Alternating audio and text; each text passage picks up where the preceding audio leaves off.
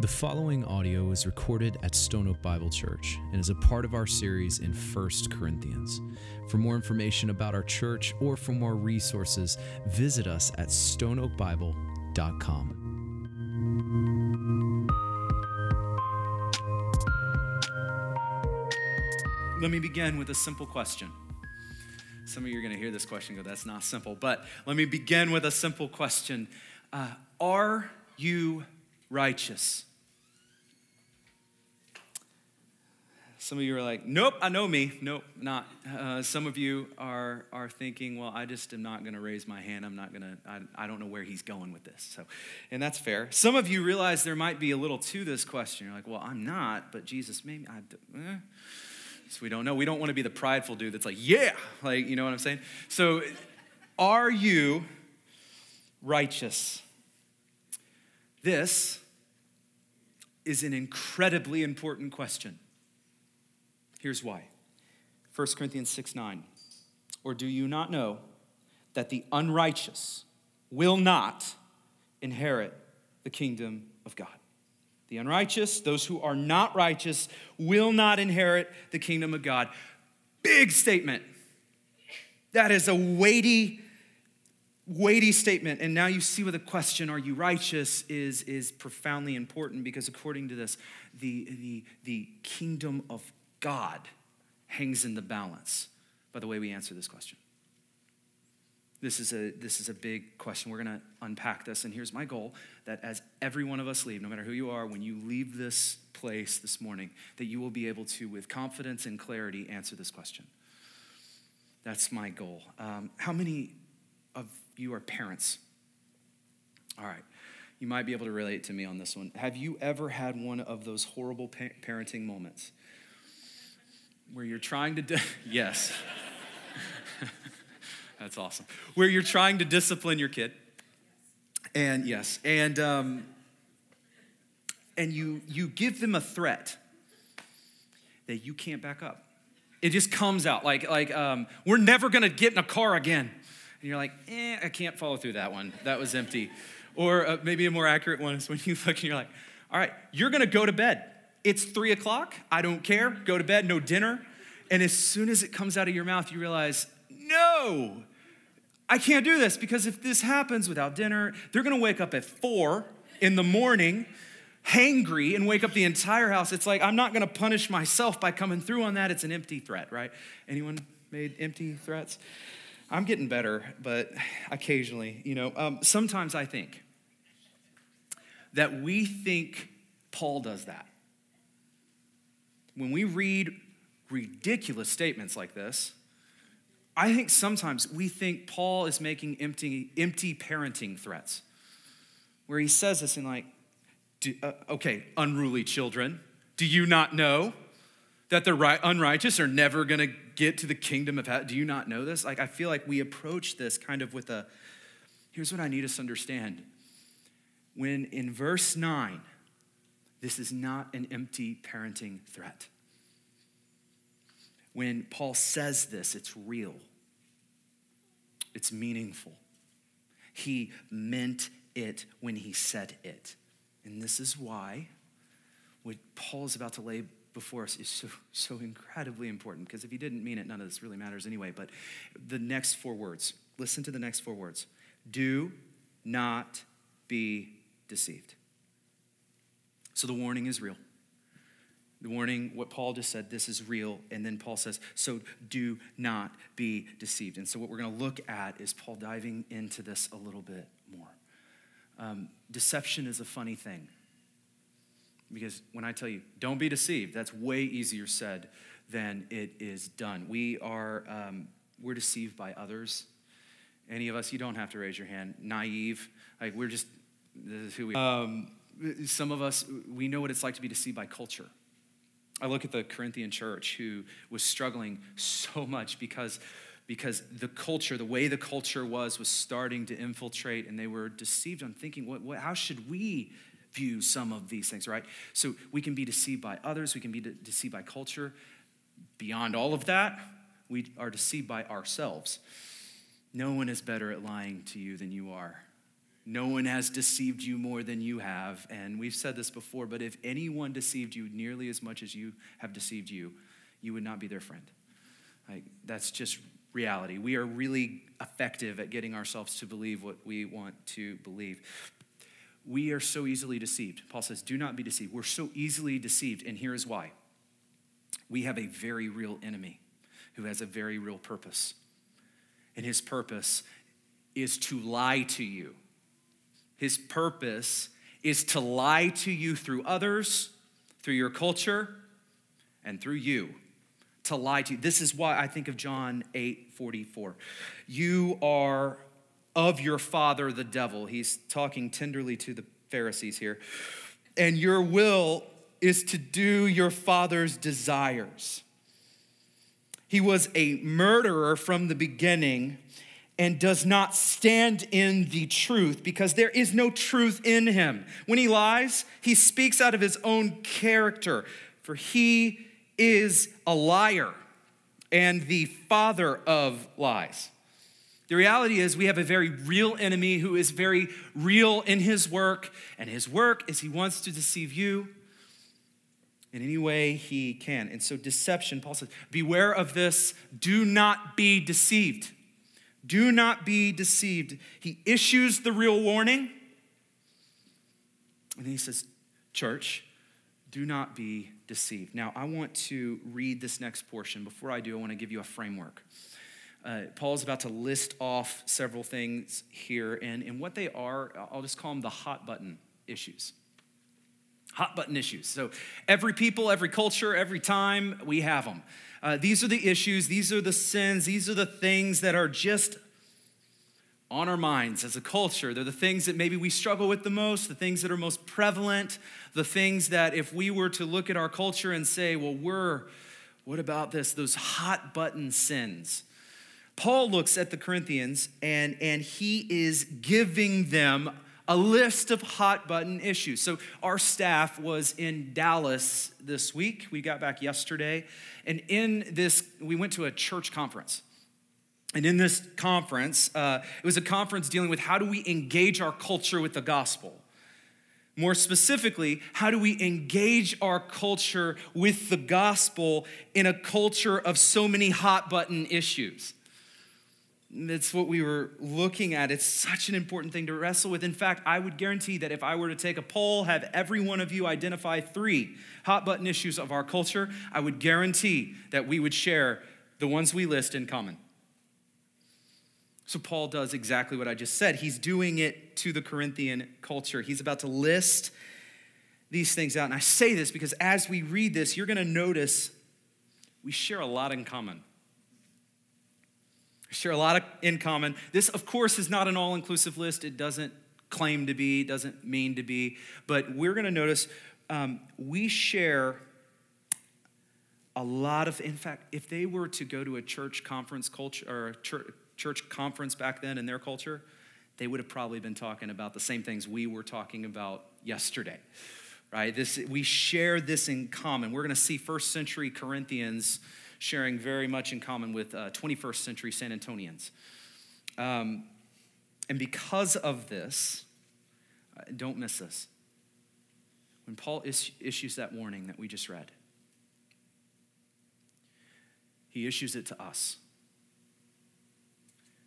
This is apples to apples. When he says this, it seems to apply to us very naturally. It seems to fit us very well. And that's also true for the call to do not be deceived. This morning we're going to talk about that. Do not be deceived. He says, do not be deceived, neither the sexually immoral, nor idolaters, nor adulterers, nor men who practice homosexuality, nor thieves, nor the greedy, nor drunkards, nor revilers, nor swindlers will inherit the kingdom of God. He starts with the sexually immoral. It's a good thing we don't struggle with that anymore. I mean, it's a good thing. I'm joking, of course, because we are in the middle of a full-fledged sexual revolution as a culture. We know this. We know this. We're right in the middle of it. We are right smack in the middle of it, but I won't preach that message yet because Paul is about to lay it down in this chapter, and I don't want to preach twice on that. So and I don't have time this morning. So we'll move on. Idolaters. We might not have idols on our mantles in our homes, but for some of us, our homes are our idol. We'll give it that. Here's the reality: is although we don't think of like little like idols. I mean, some of us might. In some cultures, it's still very true, but most of us don't think of that. But our idols have just taken other forms, other shapes. John Calvin, who is this historical theologian who said, our hearts are perpetual idol factories. I love that. He says, our minds beget the idol and our hands give it birth.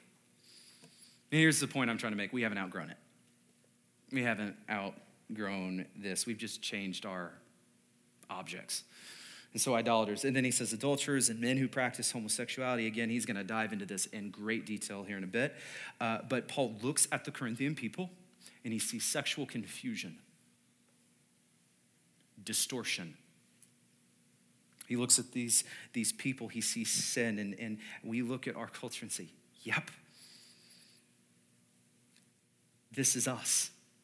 This is where we are. How do we engage in this? How do we engage this? The next one he says is thieves, those who steal from each other, take advantage of people who are defenseless for our gain, right? Thieves, or the greedy. Oh man. This may not be a hot button issue, but sometimes the issues that are most serious are the ones that we don't see anymore. The greedy, those who never can get enough, who chase for more and more and more things, more prestige, more money. And then he goes to drunkards, those who abuse substances, those who are kind of a glutton for substances. Then he goes to revilers. We don't use that word typically. Maybe you do. But these are those who slander. I think of Facebook. All right, we don't we don't revile each other publicly a lot, but we will do it privately in a public way, right? We're okay with that. But anyway, this is when we lash out. We just gracelessly burn people with our tongue and our type. Revilers. And lastly, he says swindlers. These are the scammers, the Nigerian princes, the cunning, manipulative, taking advantage of people. The fact that I get 17 phone calls a day and most of them are scams. I need to get off that list. Scammers, to trick, to deceive. So Paul runs down this list. He just runs down this list, calling out sin, calling the Corinthians to be aware of these things. And then he says, these people will not inherit the kingdom of God. Can we just for a moment take on the full weight of that statement? These people will not inherit the kingdom of God. Let me ask again, how many of you are righteous? There's two things here. The sin that Paul identifies in the Corinthian context is very similar to ours. Like it's almost as though, I said this, but it's almost as though Paul could be standing here saying the very same things and it would make perfect sense, right? But two, and more than that, is the Corinthian church was struggling to engage with these things. In church, we share that same struggle. How do we talk about this? How do we talk about sin? There's a tension that I think we all feel. And this is why when I asked how many are you righteous, no one went boom, and no one went, well, we didn't know, right? This is the tension. On two things are simultaneously true. Two things are simultaneously true. One, the reality is that we all sin. We have this reality that the Bible didn't need to tell you this. Like, you know this about you, but the Bible does tell you this. The chapter, Romans 3. As it is written, how's this for clarity? None is righteous, no, not one. No one understands. No one seeks for God. All have turned aside. Together they have become worthless. No one does good, not even one. So that's clear. Like, you don't need a degree to get what Paul's getting at. Like, that is so clear. So no one is righteous. This is true. And church, this is a problem. Like, this is a problem because the second truth, simultaneously true. That's the first truth. The second truth is what we just said, that no unrighteous person will enter the kingdom of God. No unrighteous person will inherit the kingdom of God.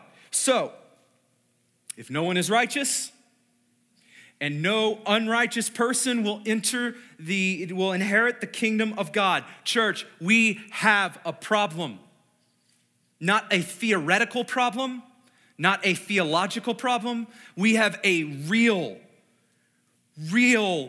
problem, and we have to see this. This is why Paul says in Romans 3:23, for all have sinned and fall short of the glory of God. And why he says again that in Romans 6:23, and the wages of that sin is death.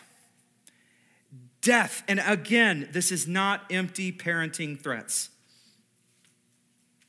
This is the truth about you. It's the truth about your condition. It's the truth about us. And Paul was inspired by God to tell us the truth about ourselves and to tell us the truth about our God. Church, we have a problem. We have a problem, and we feel that tension when I ask the question. We feel it. It's what drives us to want to raise our hand, but not know. We feel it. Praise God that it doesn't end here. Verse 11. Paul gives the warning, not a fake one, a real one. He gives the warning. He's setting these things before them, and then he says, and such were some of you. It's kind of the jab, like, you're among this number. This was you.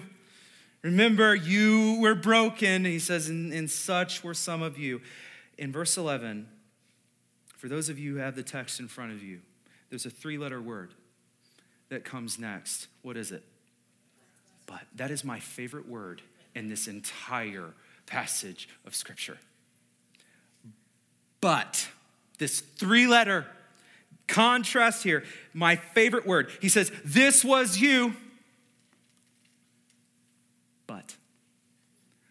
But, and oh, listen to this. But you were washed. But you were sanctified. You were justified in the name of the Lord Jesus Christ and by the Spirit of our God. Church, this is a beautiful, an absolutely beautiful proclamation of the simple gospel. Because the gospel says, yes, it's true. No one is righteous. No, not one. The gospel tells us the truth about ourselves, which is good news because you can stop faking it. The gospel tells us the truth about us, and at the same time, the gospel says, yes, it is true. No one who is righteous will inherit the kingdom of God. The gospel affirms both of these truths as truth, and then the gospel says, but. Then the gospel says, but you were washed. But you were sanctified. But you were justified. Don't you dare be deceived.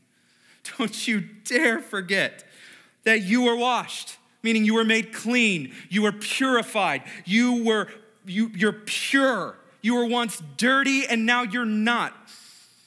What Jesus washes, he washes well. He's not bad at washing. He washes really thoroughly. Jesus is really good at what he tells us he does. You were washed. Don't you dare be deceived. Don't you dare forget that you were sanctified. This is the word here meaning to be made holy. Praise God for that. Set apart For some of us with a theological background, you're thinking, the doctrine of sanctification, what is this? Listen, the doctrine of sanctification talks about this ongoing process of us being made into the image of Christ and growing in our ability to walk and follow him. Praise the Lord for that. But this word is a little different here. What this is talking about is what Jesus did to you. Notice past tense. When he, through his work, set you apart through the work of Christ and made you holy. And let me just say it again. I don't think I need to, but what Jesus sanctifies, he sanctifies really well. Really, really well. Don't you dare be deceived. Don't you dare forget that you were justified. Meaning that you were literally declared innocent. You were declared just. Like a judge, you're standing before him and he says, innocent. Declared. Let me say it again. What he justifies. What Jesus justifies. He doesn't justify halfway. He doesn't justify with a grudge. What Jesus justifies, he justifies completely. And I want to point out something. Notice the passive of every one of these statements. Meaning, God acted on you and on your behalf. It doesn't say, you washed up. No, it said, you were washed. Didn't say you sanctified, you set yourself apart, because you didn't. You were sanctified. Didn't say that you somehow put together a really good argument to justify yourself, because you didn't. It says you were justified. And how on earth could this be true? How on earth could this be true? I want to be very honest. Christians still sin. So what does this mean? Like, we were washed, we were sanctified, we were justified, and then we just take it and get all dirty again? Like, do we erase Jesus' work? Is that the tension we feel when we don't know if we can raise our hand? Like, do we just mess it up? I'm glad you asked, church. I want to look at one of the most beautiful doctrines in the Christian faith. One that is core, foundational, one that will change your entire heart. I want to look at something that is foundational to the gospel itself. And I'm going to give you a weird word for it. The word is imputation. Notice this doesn't say amputation. Key distinction. Imputation, not amputation. So this is an old accounting term that we don't use much anymore. But it's a term that refers to when you get funds debited to your account.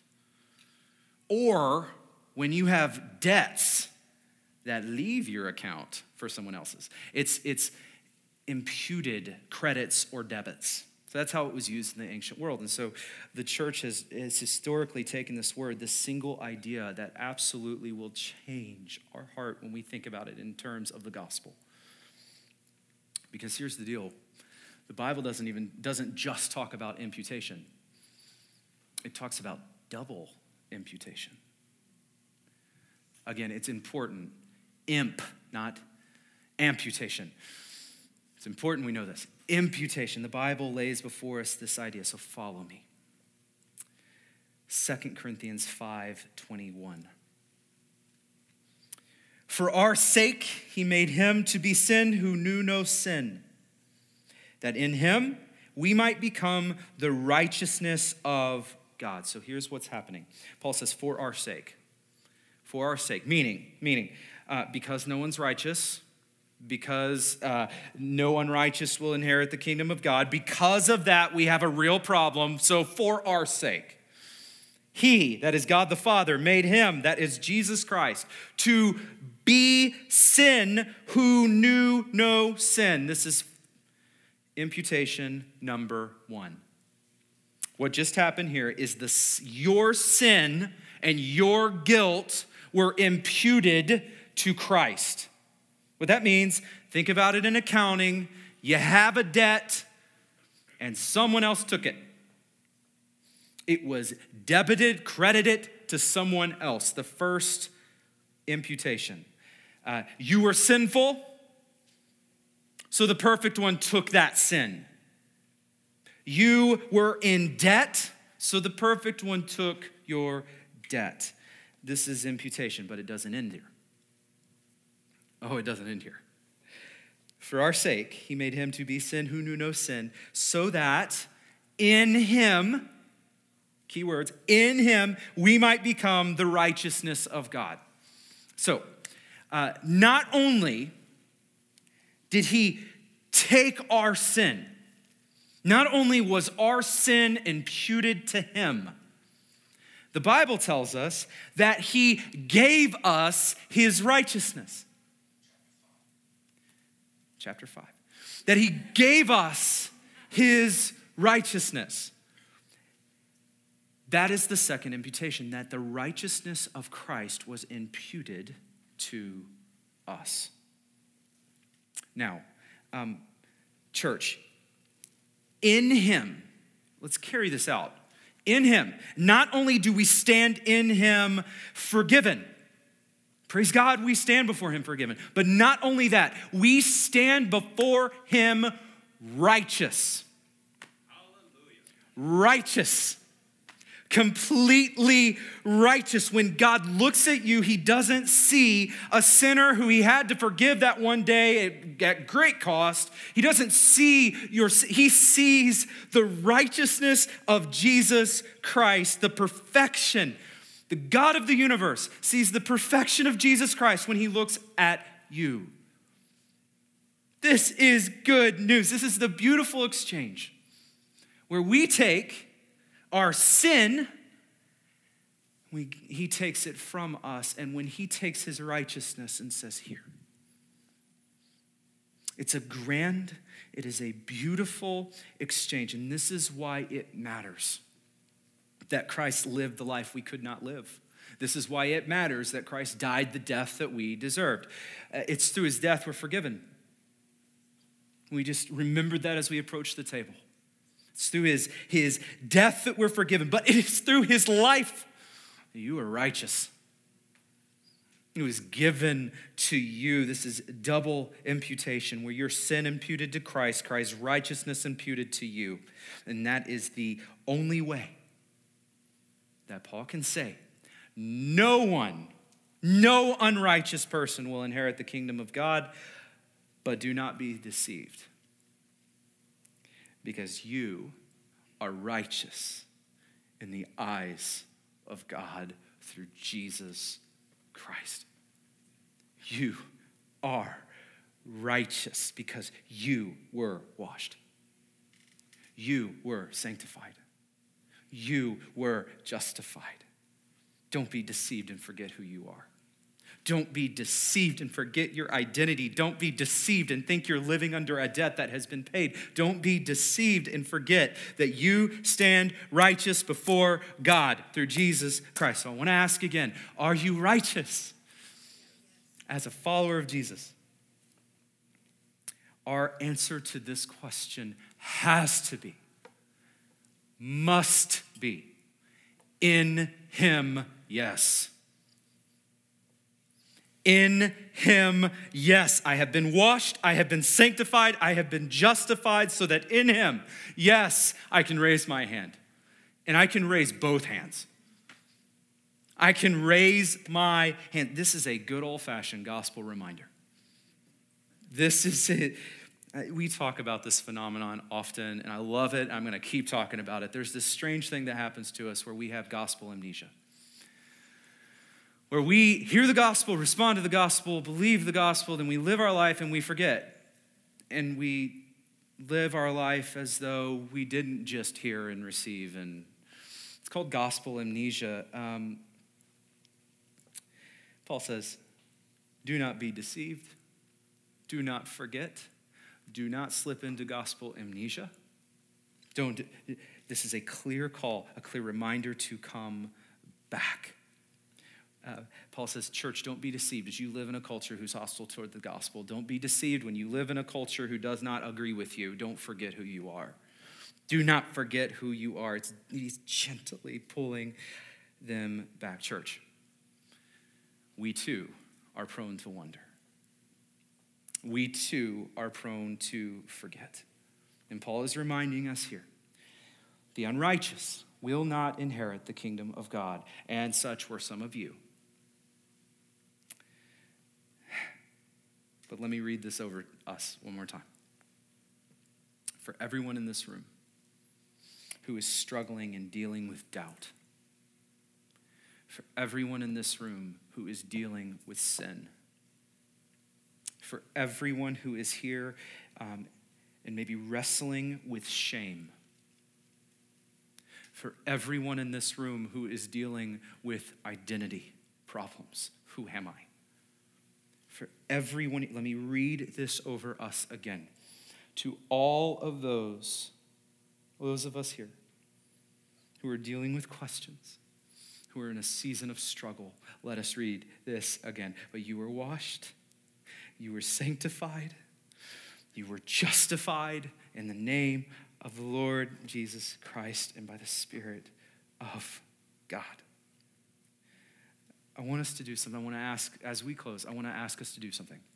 And I think this is so powerful to guard our hearts against gospel amnesia. In a moment, I want us to actually do it together as a church, but I want to challenge you.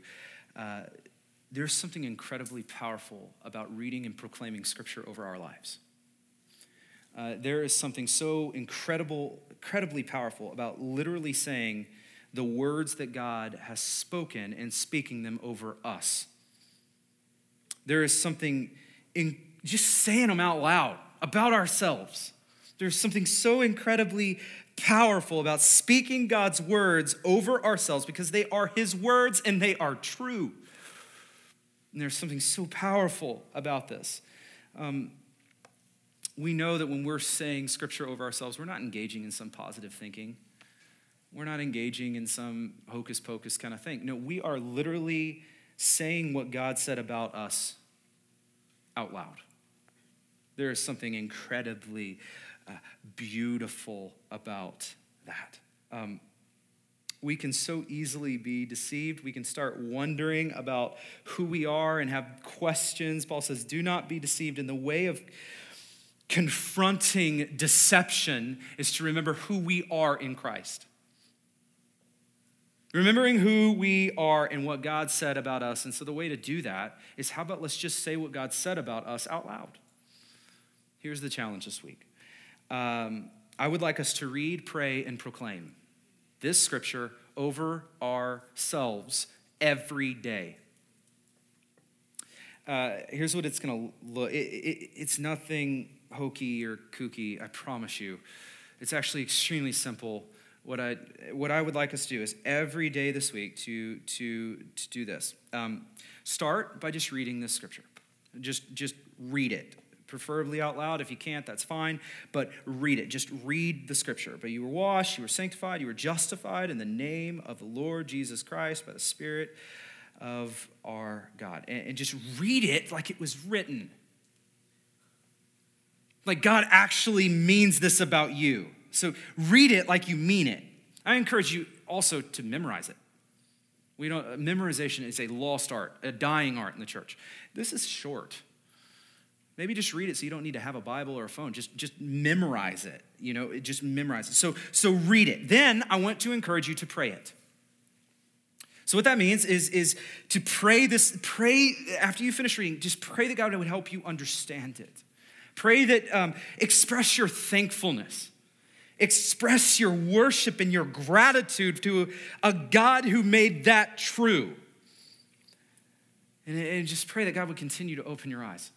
So read it and then just pray it. Spend a few moments meditating on this Scripture, praying this Scripture about your life. And then I want to challenge you to finish by proclaiming this verse over your life.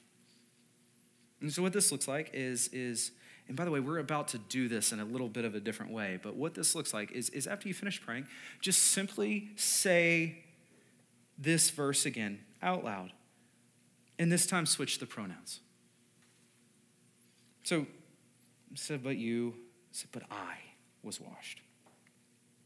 I was sanctified. I was justified. in the name of the Lord Jesus Christ and by the Spirit of our God. Like, that's a beautiful statement. How about say it about yourself? Claim it about yourself, because this is what God said is true about you. Again, not kooky, not hokey. I hope you don't feel that. This is simply just reading, proclaiming, and praying Scripture, speaking God's truth into our lives. That's all this is. That is all this, helping us as God's people to live into what Paul said, do not be deceived. Do not be deceived. So here's the challenge. Every day this week, at least once, stop, read, pray, proclaim. Read, pray, proclaim. I encourage you too, if you're in a community group, this is a wonderful thing to just do together, to proclaim this together. That is beautiful. So if you're meeting as a community group, come on now. Low-hanging fruit. We got to do this together. Proclaim this over each other. So I want to end our time by actually doing this. So if you would stand with me. What I'd like for us to do is read it actually out loud together. Just to read this out loud together. And then after we're done reading, I'd just like to give you a few moments to just write where you're at to pray. And then I'll close this. And after I close this, I'd like to read it again, but this time changing the pronouns. Okay, so follow me. So we're going to read this out loud, and then we're going to pray, and then we're going to proclaim it. You go to the slide before it, and let's read the way the Scripture was written. But you were washed. But you. Let's read the Scripture, and then after we'll read the different pronouns. So let's read this together. But you were washed, you were sanctified, you were justified in the name of the Lord Jesus Christ and by the Spirit of our God. Let's pray. Lord, we thank you. Together we thank you for this truth, that we who are broken, we who sin, are washed perfectly and completely. As you say, by the blood of the Lamb that cleanses us from all of our unrighteousness. And we know that what your Son washes, he washes well. And God, thank you for setting us apart. Thank you for making us holy. Thank you. As I was running the other way, you set me apart. Thank you for justifying us through your Son, Jesus Christ. Thank you that we know with confidence that we are declared innocent before you. Based on nothing we did, nothing that we will do, that you sent your Son, Jesus Christ, who lived the perfect life because I couldn't. To die the death that I deserved because you were going to conquer death on my behalf, to give me life and life abundantly and eternally.